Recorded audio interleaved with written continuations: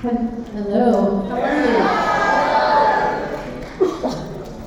Well, I'm Amber. This is Rick. I want to share just a little bit of our story with you, and then Rick's going to get into the Word.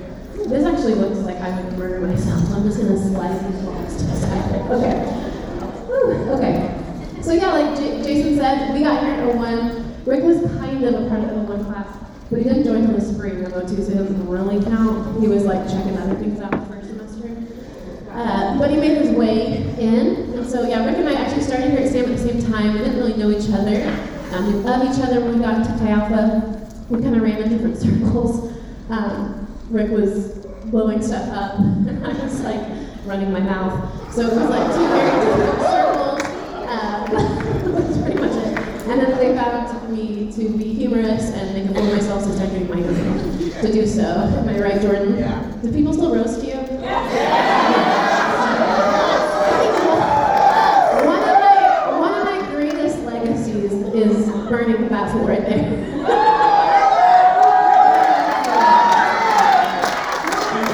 I have a lot of treasured memories, Jordan, but roasting you is top 5.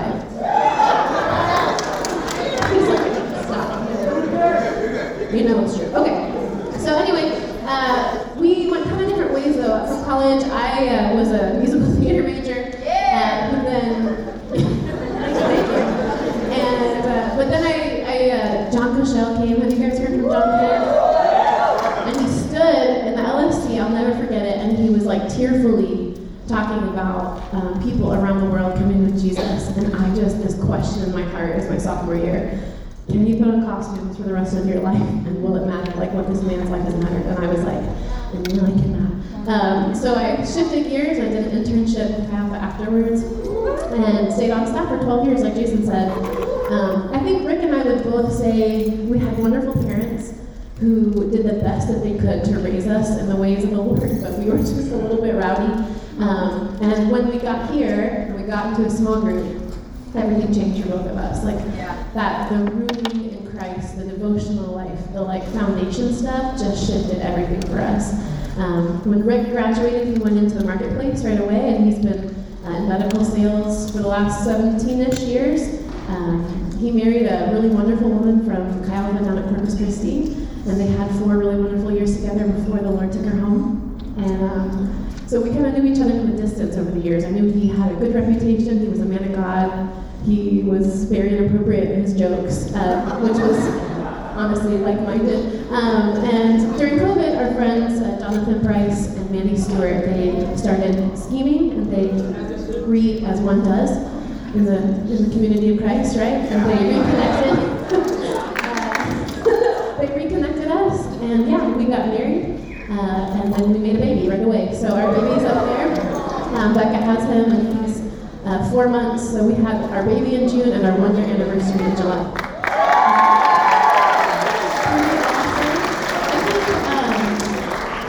So I left here in 2018 after being here since 2001. So my whole adult life was here with you guys, basically. You know, I grew up in Chi Alpha, and then I grew some of you up in Chi Alpha, and then I headed out. And I want to just kind of drop an idea before Rick gets into the real content.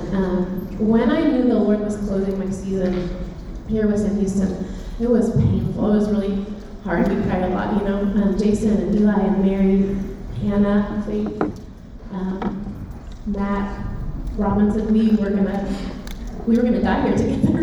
And then the Lord scattered us all. And when he started to put this closing in my heart, I was like, but to what? And he wouldn't give me the answer of what was next. And if you know me, I really like to be the one that has the answers. And so it was really a humbling experience as my season closed here, and everyone said, well, what are you going to go do? And my answer was, I'm not sure. The faces were like, well, when did you leave? And I don't know, except for that the Lord told me to. And here's the thing that I want to put in your hearts. When I was leaving here, I didn't know what was next, but the only thing that God would tell me was to find a church that's on mission. That was the only word that I had from him. So I prayed about 3 churches, one that was in College Station, one that was in North Houston, and one that was in Fort Worth. And actually, went and saw people there. They didn't know yet even that I was leaving, but I just was praying. And I planted myself in Mountain Valley in College Station without a job, which was like, thank you. I don't know why I got clapped for that, but yes, it's definitely. So I moved here without a job into a church, which I don't know if you know this, but that does not pay bills. So this was like a big leap of faith.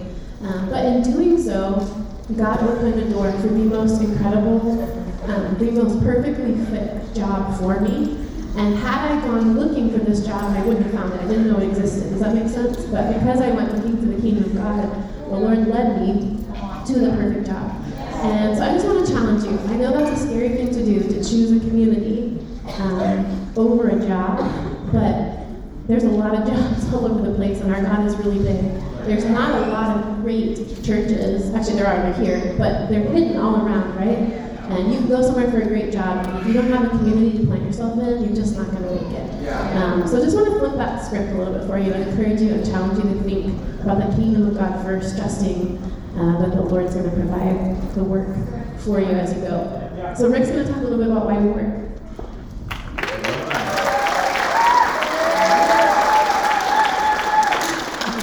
Good evening.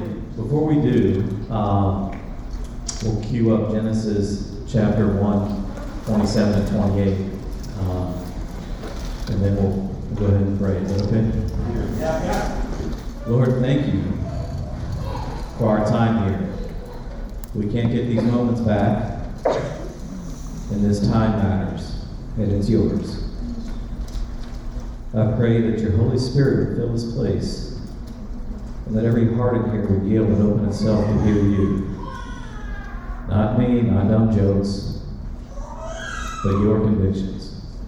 Speak to us, Lord, forever in this moment. In Jesus' name, amen. It's nice to meet you. You guys are the face, and you are the shoulders of this generation. You get to carry the cross of Christ in your world. And we don't take that lightly. So I know Jason probably told you I have a bunch of dumb stories, but I'm going to hold those for an after party or something. Because we want to leave you with something that will carry you. Right? And that's the Lord. Genesis 1, 27 and 28. Says, so God created man in his own image. And in the image of God, he created him. Male and female, he created them. God's got pronouns, y'all. Then God blessed them, and God said to them, be fruitful and multiply, fill the earth, subdue it, and have dominion over all the fish in the sea, over all the birds in the air, and over every living thing that moves in the earth. Holy Spirit, speak in your word. Give us new understanding of truth. We belong to God. Whether you realize it or not, he is God. We use a lot of vocabulary that we get to change. You get to change. You guys get to carry a more accurate, original truth going forward. Okay, so when we speak of the Lord, he is God. You don't make him God. We use that a lot. Make him God, right? He is God. He created the heavens and the earth. Everything in it is his. You just come to the realization, the reconciliation of who he already is. Is that right? Yeah. Okay.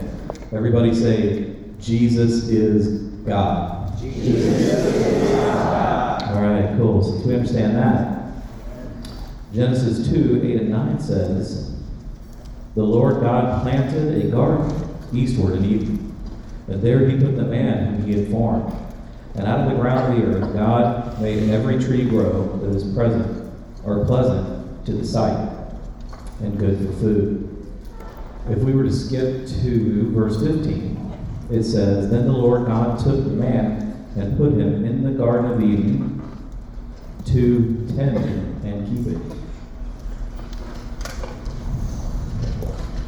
You realize that's the first thing God said to mankind? Be fruitful and multiply. Fill the earth, subdue it, and have dominion.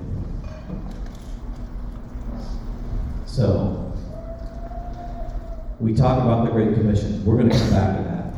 But what I'm telling you is, as mankind, your first calling is to go put order in the universe. Cool? But everyone knew God in those days. You might say this like, Adam and Eve knew God, right? Those generations after him, they knew God. So he's telling them, the message to them is to go be fruitful. In Genesis 8:17, God says to Noah, okay, this is 11 centuries later. Bring out with you every living thing of all flesh that is with you, birds and cattle and every creeping thing that creeps on the earth. Creepy. So that they may abound on the earth and be fruitful and multiply the earth. Same message, right? Right on. So put order to chaos. I want to hand you some purpose as you go out into the world or you go out into ministry. Okay,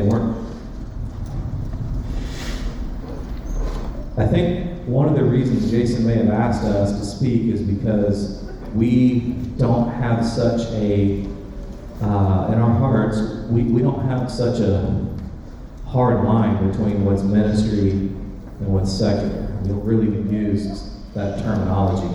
It's just given that everything's secular. Well, we gotta go bring it back, right? Yeah. You willing to be an OG? Yeah. Let's look at how God created and recreated the world. Genesis 1 and 2, right from the beginning. In the beginning, God created the heavens and the earth. The earth was without form and void, and darkness was all over the face of the deep. And the Spirit of God was hovering over the face of the waters. Then God said, let there be light. Let there be. Let there be. So God started with putting order to chaos. Isn't that cool? Yeah. You see how we are created in His image. You see that He didn't call us to do something that's not originally in His heart first, that He didn't already do, right? Right on. So we carry on in His likeness. By the work we do in the temporal world, this is a unique relationship that we have with God, right? Therefore, work develops and reflects this relationship with God. So as you go out, as you become a police officer, a teacher, a business person, it took me a little while to reprogram myself. You know what I mean? Like, how in the world do I talk about Jesus at meetings where we're looking at financial statements all day? You know what I mean? I'm trying to how can I use ROI to talk about God? You know what I mean? It's a little tough at first. I look like an idiot at a few meetings. And it's okay to step back and let your actions speak. You know what I mean? It's also not okay to step back and not say what needs to be said. Yeah. They're both true. Whichever one you're more comfortable with is probably the one you should do.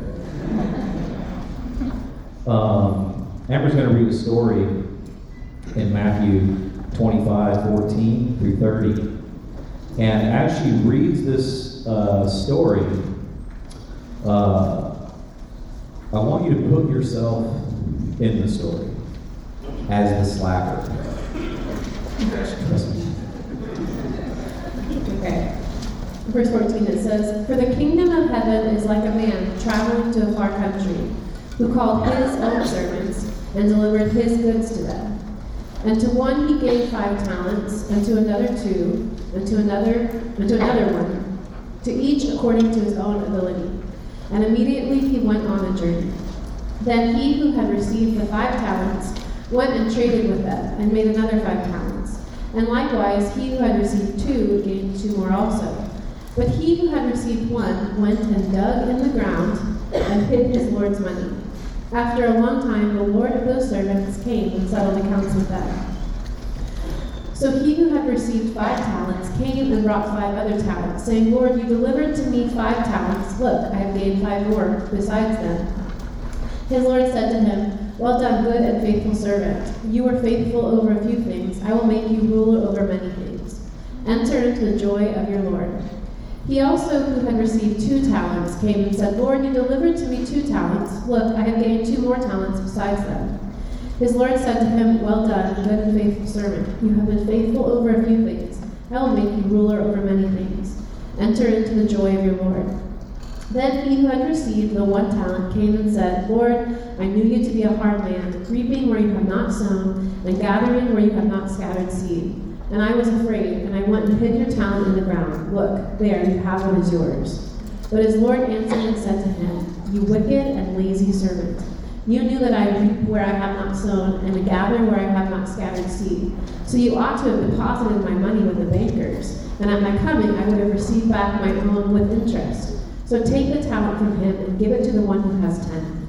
For everyone who has, more will be given, and he will have abundance.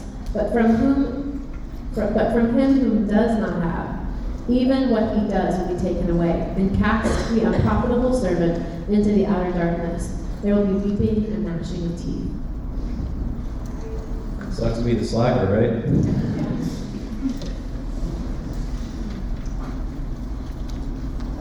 Do you see the relationship on how your work is from and for God?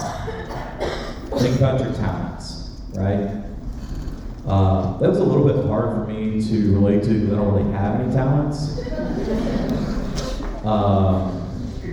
I don't play sports. I was always kind of fat. We play board games. I always lose. This is what happens with board games, okay? This man doesn't like to play board games. So, like, let's say you're playing Scrabble and you want to win. Do you know what he's trying to do? He's trying to spell butthole, okay? That's what he's doing. That's why he doesn't win board games. The boys having fun, right?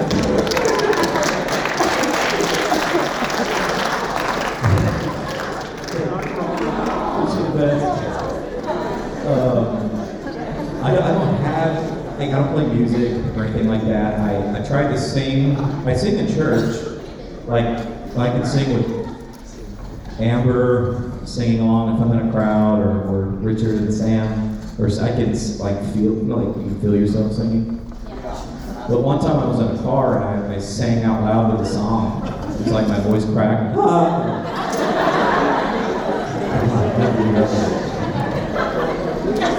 So it's a little hard for me to relate to talents. Like, I'm thinking, Lord, what talents do I have? The biggest talent you can have is your faith and dependence on the Holy Spirit. Right?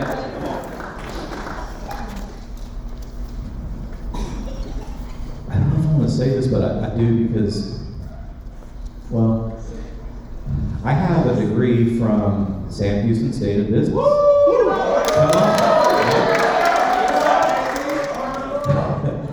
The company that I work for, most of my career, let's just say there's not any Sam Houston State business people there. Normally you have a master's from the Ivy League school, then you sold your soul to the devil. And not really, but you went through these years of internship, and you finally got your job in your late 20s, and you worship the company logo or something, and that's literally how you get in. They have to have a relationship with these certain universities, and they have this program that kind of weeds people out, even those kind of people. And I'm like, man, if it weren't for Microsoft Word, I couldn't even spell. Like, how do I want to Sam Houston? How do I get in there? No offense. Y'all are smart. I was more like D for degree. You know what I'm saying? Like,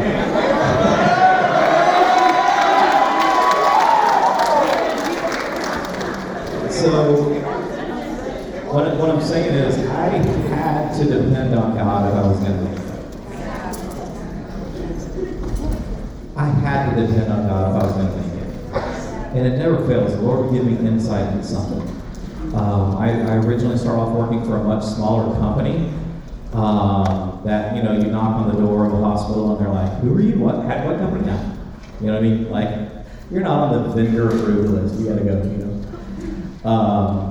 But the Lord would open a window. I would be somewhere random and come across it, literally like, I would be having a conversation with someone that I had no idea was like, the CEO of a hospital.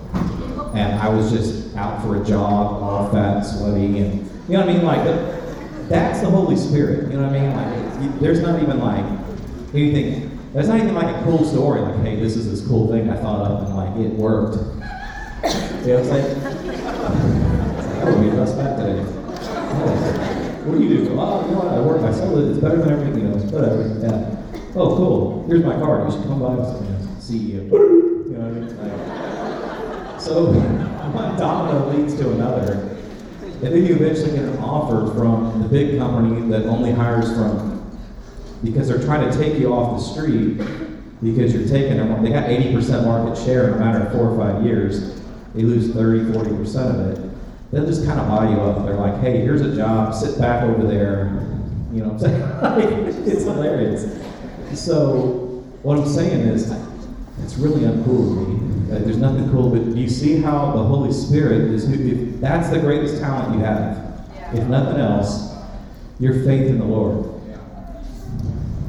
In that, He taught me amazing things, and then the Lord has just from a business perspective, the Lord has really given us a kingdom and an influence in the market in Texas, and it's mind-blowing. I don't want to get into the details of that, but what I do want to say is your biggest talent is your faith in God. Yeah. So you don't have any excuses. All right.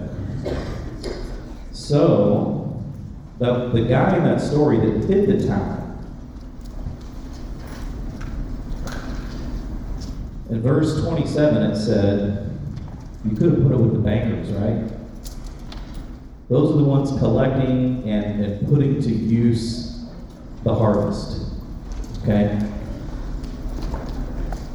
There is something to be said, because there's kind of in our culture, there can kind of be like this idea that I'm going to go out in the marketplace and I'm going to send a bunch of money to Jason to take over the world. Right? We're going to support him. That's what I'm going to do. You know what I mean? Not actually do anything. I'm going to give. That's going to clear my conscience, right? There's actually something to be said about that. That would be like at least putting your money in the bank. You're not as cool as guy number one or guy number two, let's be honest, right? But at least you wouldn't be, you lazy idiot. You know what I mean? Like you could have at least put, you know what I mean? So there is something to be said if you do kind of like, if you are taking your resources and giving them to God, He will honor that. It's right here. It's right here. It's what He says. You could at least put it with bankers. Of the 3 servants, which was the most valuable, right? The one that He gave the talent to in the next life. That's something to think about. So it's good to give. It's better to go. Okay? It's coming from a guy that gives. So if you're leaving and you're not one of those good servants, unless you're going, does that make sense? Yeah. Let's zoom in on what do I mean by leaving versus going.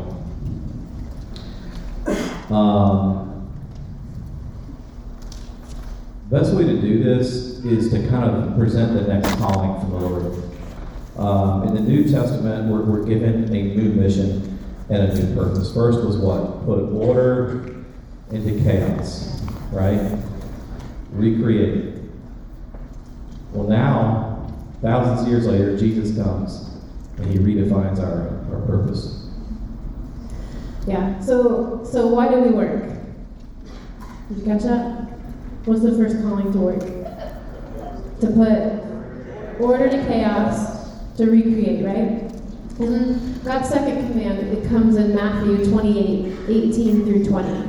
And it says, "And Jesus came and spoke to them, saying, All authority has been given to me in heaven and on earth. Go therefore and make disciples of all nations, baptizing them in the name of the Father and of the Son and of the Holy Spirit, teaching them to observe all things that I have commanded you, and lo, I am with you always, even to the end of the age." Amen, right?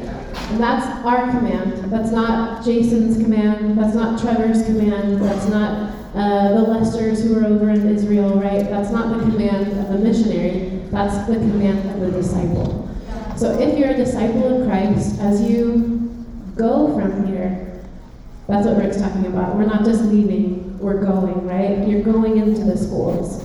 You're going into business. You're going in to make disciples of all nations. And so I just want to encourage you, it's been a little heavy, but it's exciting to be ministering for Jesus in the marketplace. It's different than Chi Alpha, for sure. It's different than college, right? I mean, it's a big change. There's a lot of adjustments, but it's really a really wonderful place to be because all day, every day, at least 40 hours a week, you're around these people. You're in the community, you're interacting with people that you never would have before. God's opening all of these doors if our eyes are open for it. So I wanted to share just some cool stories with you. I'd say there's 3 ways that we expand the kingdom of God as we go into the marketplace, as we go to make disciples of all nations. I think firstly, we make an impact in the community. Secondly, in the local church. And thirdly, in our own hearts for God. And I just want to touch on each of those. We have some really cool stories. I think building the kingdom of God in the marketplace, what can be challenging about it when you step out of here is that it just does not look the same. There's not a group of 8 or 10 girls who want to always meet at your house at 8 o'clock at night every Wednesday because they just got overworked and they've got to be up the next morning. And so it takes some creativity and some flexibility to see how God would use you. And the first few months, first year of being at the job that I'm in now, I felt a little frustrated because no one would come to church with me. Nobody wanted to, no matter how many invitations I made.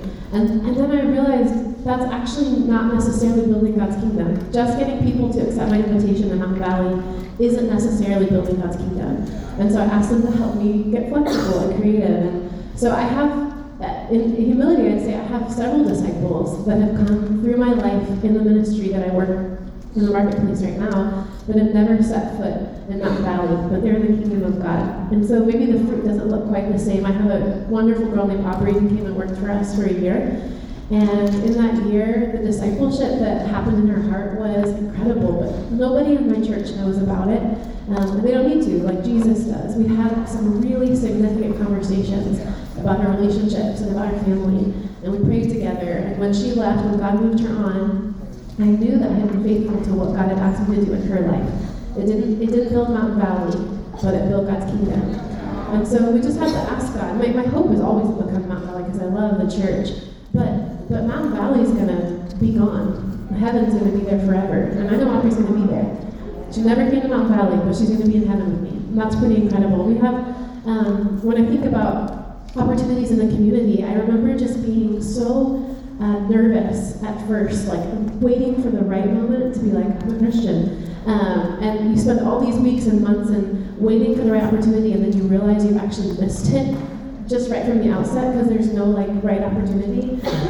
If Jesus is my best friend, then I ought to talk about him, and it should be natural. And so I learned kind of the hard way by missing opportunities, by waiting for the right opportunity to be a witness for Jesus. And I think, thankfully his grace is sufficient and he's forgiven me, but now I just kind of go there. I met with a woman the other day in the community that wanted to meet about an opportunity, and she just happened to mention, it was like this brief thing about this job for her, and it was like, ding, ding, ding, Holy Spirit, and I just said, hey, can we stop? Can I pray with you for that?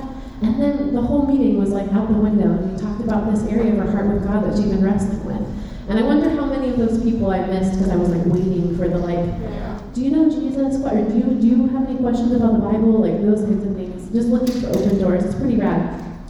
So in the community, we're growing God's kingdom. In our church, Rick and I have the privilege of being a part of Mountain Valley Family Small Groups. And actually, Leanne Jones and Ryan, I think you guys might have met Ryan. He was here on Tuesday, I think it was. He's a police officer. We co-led a family small group with them last year. And John and his wife Anna were in our family small group last year. And now, this year, Ryan and Lee are resource leaders, or what do you guys call them now? Company leaders.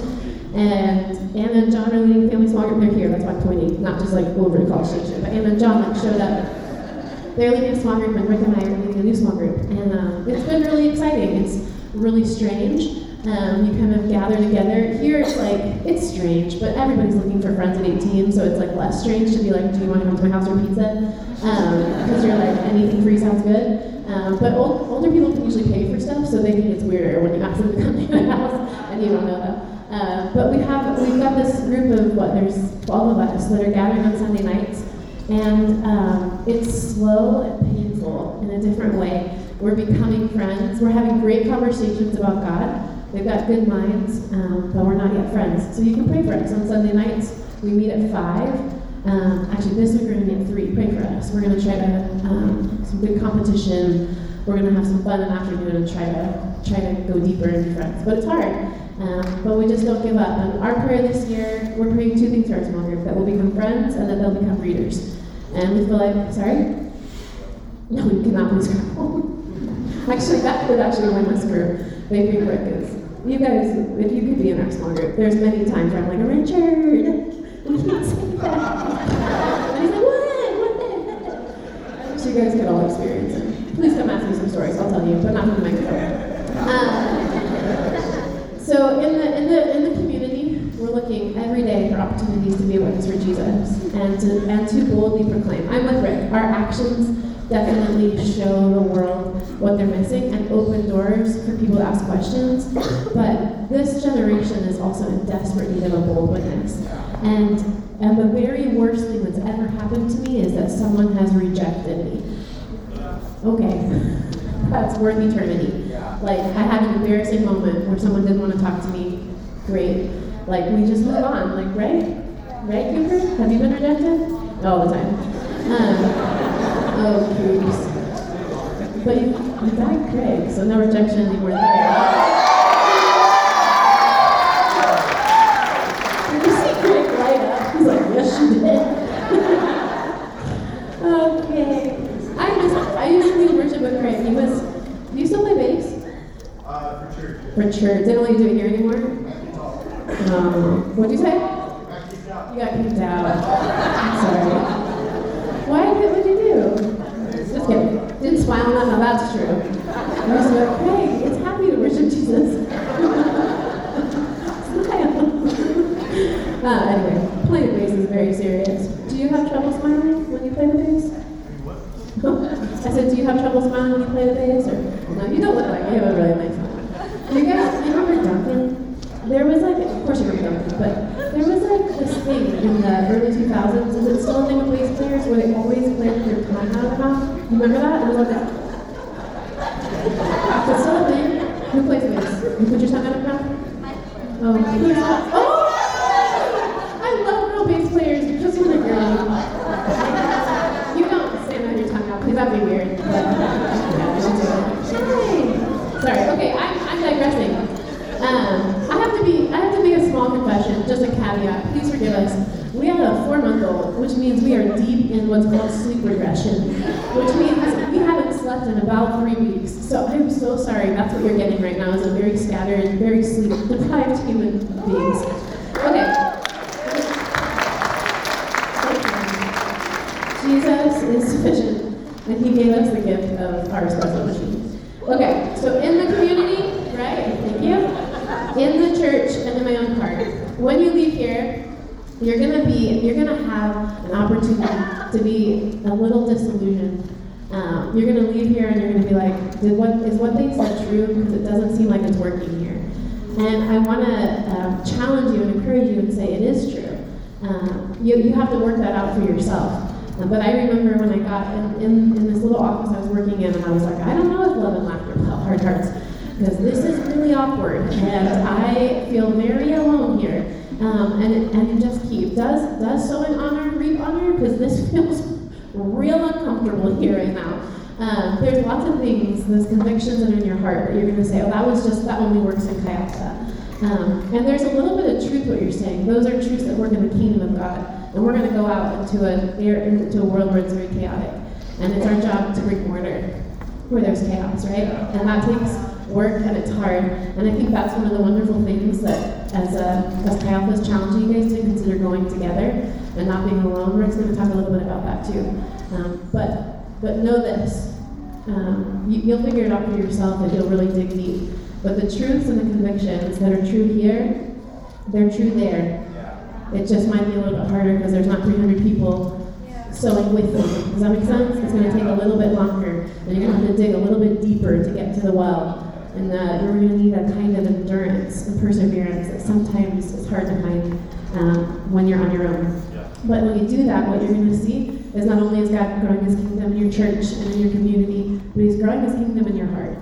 And that's a piece of the fruit of our lives. In John 15, it's like one of my favorite passages, and it talks about the fruit of what happens when we abide in Christ. And it's the fruit of disciples, and it's the fruit of His character being developed in me. And as you go and you're challenged, if you'll grow deep with Jesus and press in heart, you'll find His kingdom grows deeper in your heart.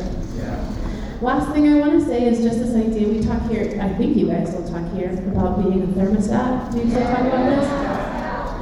Yeah, it sucks sometimes to be a thermostat in the marketplace, okay? Can you say sucks? Yeah. I said butthole.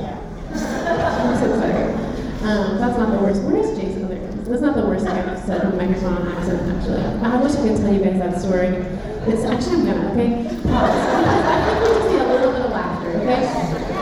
A number of years ago, Eli Bocher was out of town, praise God. And I was over on the other side of the world, actually. And I was giving away, oh, is Kent here still? Yes. Are you here? Where are you, Kent?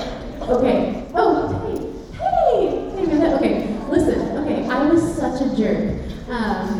As many people like Kent and Jordan can attest to. But we were doing an Elijah series. Do you remember this, Jason? And we were giving away a book every week, okay? And they let me do this with a microphone. I don't know why they gave me the microphone as often as they did, because I regularly said things that ought not to have been said and made a fool of myself. But this week, oh, there's so many stories to talk about. This week, Kent said, hey, can I have the book? And I was like, I'll think about it. I don't know why I was so rude. So then, when it's time for me to get up there, I was like, okay, I'm going to give away the Elijah book. And I was like, Kent? And he stands up with this huge smile on his face. And I said, I want you to pick a friend for me to give this book to. And he was like, I want the book. And I was like, dude, I am so tired of giving. So here's what I meant to say, okay? I meant to say, I am so tired. I said, pick a friend. When he's up reading it, he'll give it to you and you can read it. Because I'm tired of giving books to people who let them go. What I intended to say was sit on a shelf. And instead, I didn't say sit. Do you understand what I said? I said something else on a shelf. And like 500 students lost their minds. As did I. I have never been nervous in my life. I had like racing thoughts. I'm like, Eli's going to fire me. How will I look him in the eye? I did not know how to. I was like, this is what panic feels like. I never felt it. And people are like, sometimes I get hot and nervous when I talk. I'm like, yes. Oh.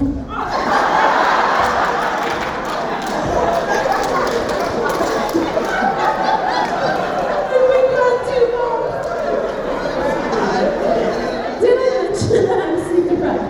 Okay. I didn't think it was truthful. And then I said that into the microphone and I realized that those feelings of panic are true.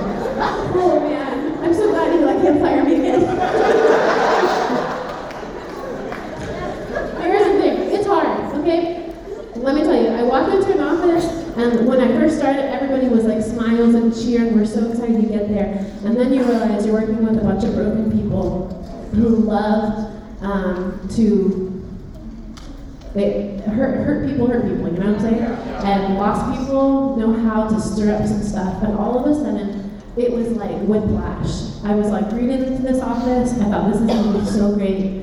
And then within a matter of months, it was like ice in that office, and I could not figure out what was happening. And no matter how cheerful I was, no matter how kind I was, it was a blizzard, you know? And here's the thing, I had to keep telling myself, I'm not working for them, I'm working for Jesus. And I knew God had me there. As cold as it was, I kept trying to turn that thermostat up, and it was like staying on ice.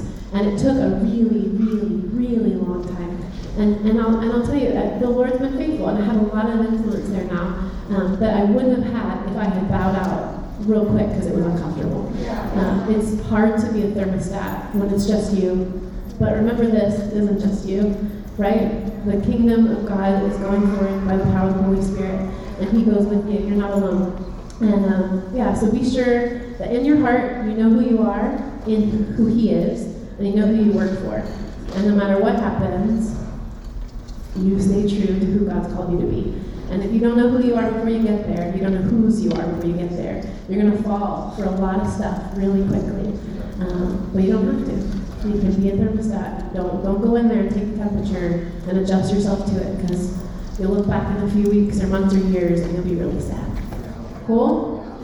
Rick, you want to talk about building a network? Absolutely. Are we going too long? Okay.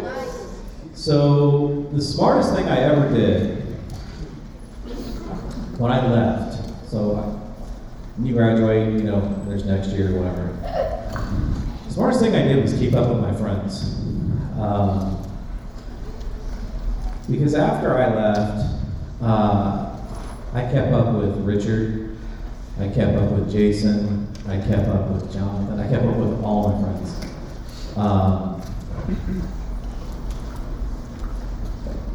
The storms came in life. You know, Amber mentioned at the beginning that things got rough. And I had to, I'll come back to that in a minute, but I had to decide, is this stuff true? What do I have my weight behind?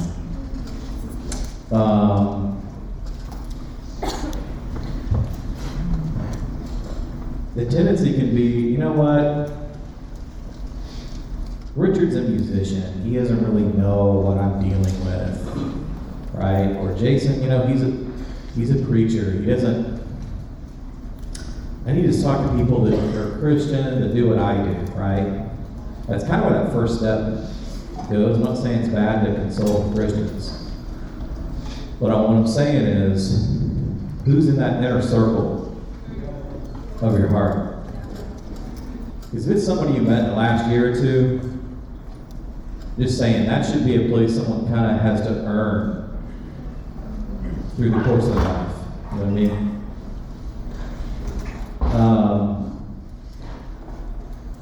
Just to cover a few things. Ecclesiastes. Do we still use the Paul and Timothy? Who's your Paul? Who's your Timothy? Yeah. Yeah, that don't go away when you leave here, right? Ecclesiastes 4, 9, 10, and 10 say, two are better than one because they have a good return for their work. If one falls down, his friend can help him up. But pity the man who falls and has no one to help him up.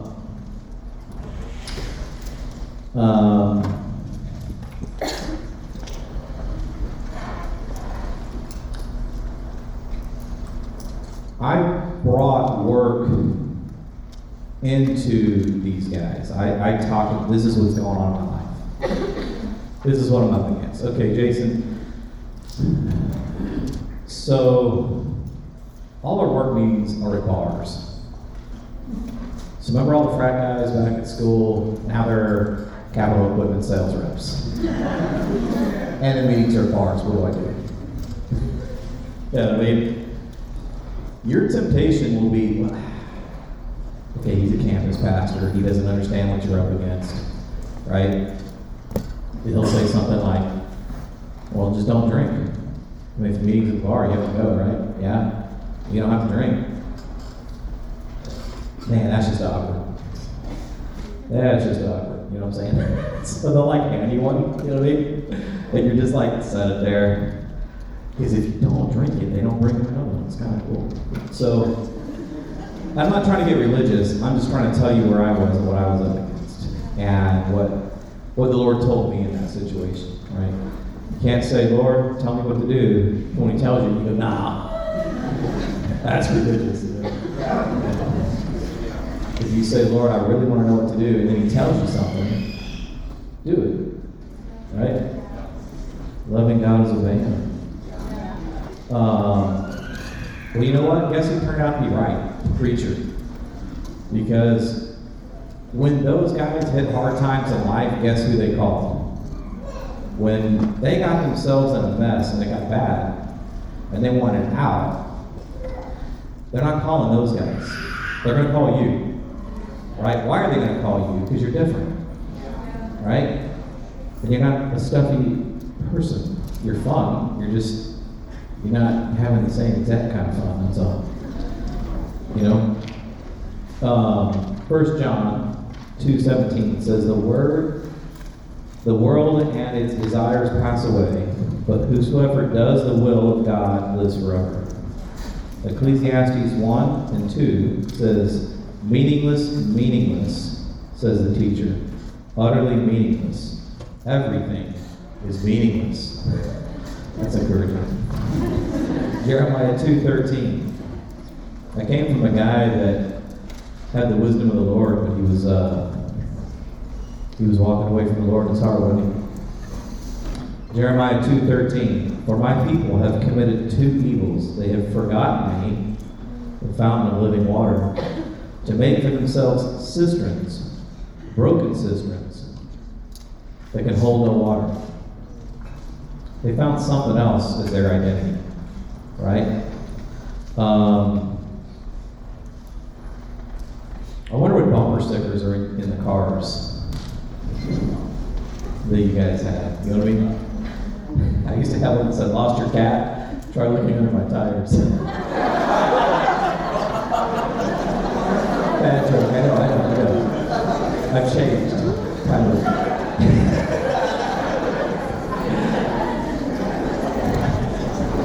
What was I trying to put my identity on? Right? That's not my car anymore. Okay. Not the cats, the bumper sticker. A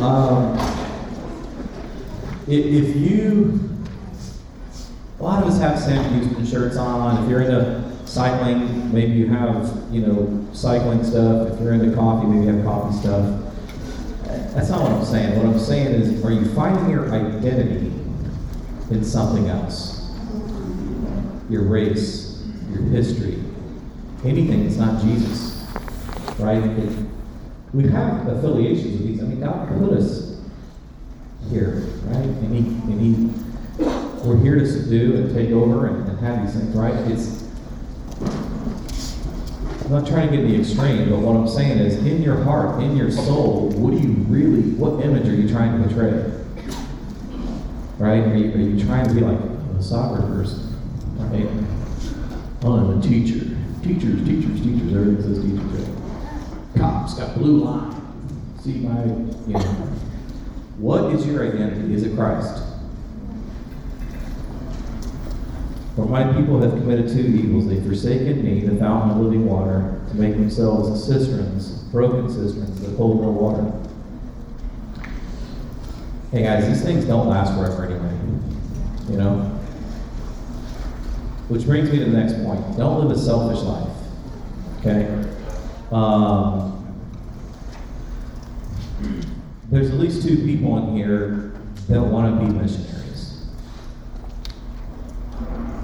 There's at least two people in here that want to be marketplace warriors, whatever the term is today. It's cool. There's two people.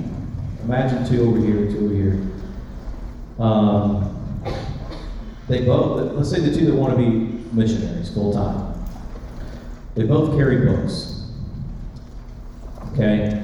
They both sign up for an internship, right? They both carry Bibles. They both teach class. Okay? And in the end, God accepts the sacrifice of one and not the other. Two people go into the marketplace saying, I'm going to go take over this thing for God. They go join a church, and they leave a small group. God accepts the sacrifice of one and not the other. Why? You see, it's what's in your heart. That's what He knows. I have thought I've had people figured out, and then, whoa, something happens, you know. God knows what's going on in your heart. Motive. Do we still say why we do the things we do and who we do them for? Yeah, that's still true, guys. It's proven true.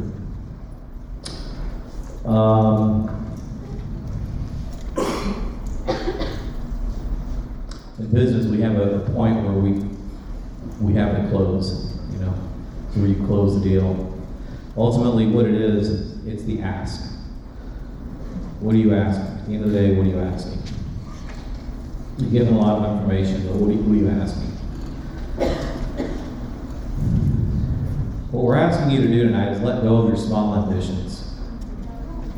The things that look in your heart. Holy Spirit, open the eyes of our hearts. Let's be honest tonight. Look in your heart. What are you really living for? Are you trying to be cool in some way? Are you trying to be respected in some way? Are you trying to be wanted by a certain person or group of people? You have this, I want that, I'm going for that. And it's something that's not Jesus Himself. Do you have that going on? I did.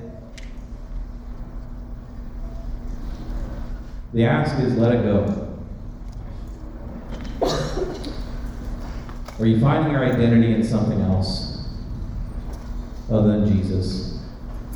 Are we forgetting that it was John the Baptist that said, He must become greater, and I must become less? Is your greatest talent your identity, or is your greatest talent your faith in God? So now that you know what I'm asking you to let go of, what am I asking you to grab hold of? Jesus. I know that sounds very simple. Well, what I mean is, don't hide in the safety of being a lukewarm, conservative, church-going person. Don't hide behind that. Okay? Let God produce the fruit. We're going to ask that you make this commitment in your heart. So I hope you're preparing your heart and looking inside of yourself. Okay, the world tells you it's not your fault, what's wrong with you? You know, just forget about it. You know what I mean? Like, I'm here to tell you, no, it's your fault. If you got something in you that's not perfect, you can't give God something you don't own. If it's somebody else's fault, if it's a vision or a desire that's just there because, you know, I'm a flesh and a person and it's normal, well, you don't own it then. I'm also asking you to own it. Because until you own it, you can't give it away. If you're wondering why you can't let go of it, it's because you don't fully own it. Okay? When you leave this calling, this moment with God, and you go forward tomorrow, how can you maintain this conviction? With your friends and with your devotion life.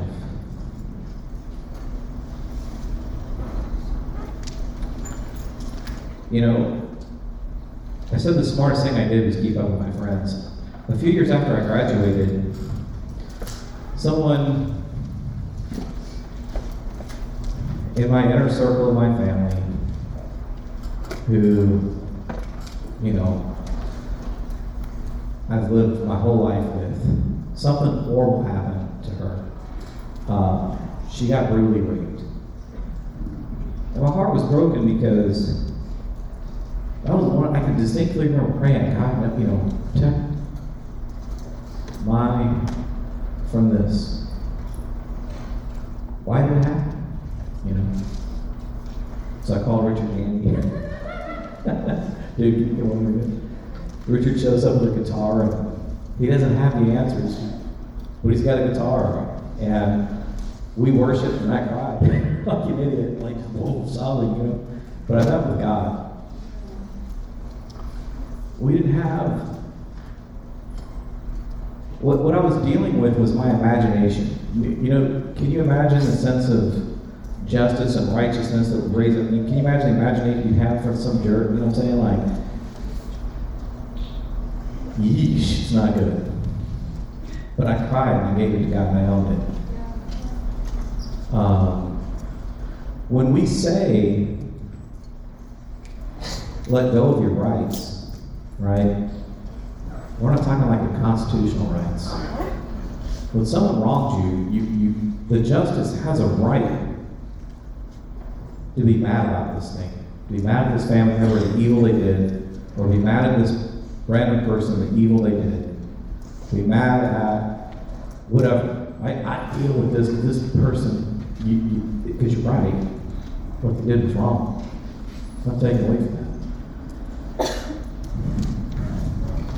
I had to let go of the right that I had to be angry about this and trust the Lord. It says, vengeance is mine. I didn't want to let go of it. But I did, and I couldn't until I owned it. Does that make sense? Shortly after that, my wife passed away. She got diagnosed with cancer in her 20s, in perfect shape, didn't make any sense. Pretty sure this is one of those things we pray never happened. For 11 months, she suffered excruciating pain. Nephrostomy on one side, colostomy on the other. Pains, I don't think for 11 months I slept more than 2 hours at a time. Begging God for a miracle. And she took her last breath while I was begging God for a miracle. And then it happened. She went to be with the Lord. And, you wonder, are all these things true? The Bible says if you pray this way, this thing will happen. How do I trust any of this, I know what it's like to go to church and hear these songs, and they rub in. You'll hear like God's your healer in a song, and you're like, well, is he? You'll hear a preacher say a script, and it's kind of hard to keep going. Never understood that before, but I understand it now. Listen, look these things in the face when they happen, and you tell them these convictions you're told, right? Kick the devil in the junk, right? Seriously. I'm going to keep going anyway. I'm going to keep reading the Bible anyway. When it hurts, I'm going to read it again until it doesn't hurt. Right?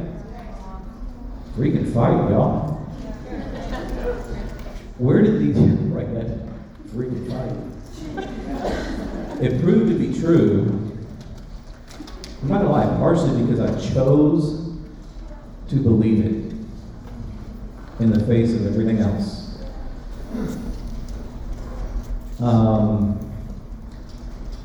What supported that? I had a devotion life.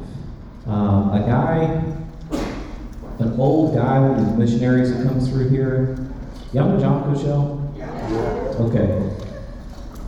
When I was your age, I was like, yeah, I'm not much of a reader. Just one of those like little conversations with him. Like, I'm like a D for the Greek kind of thing. You know what I'm saying? Like, you got a YouTube video, like audible way, like, I'm not. He was like, this guy looked me right in the eye. I kid you not. He looked me right in the eye and he was, well, then you probably won't make it in life. I started talking to somebody else. He's not taking that back. You know, that guy saved my life that night. Is it echo? I needed that sting. You know what I'm saying? Like,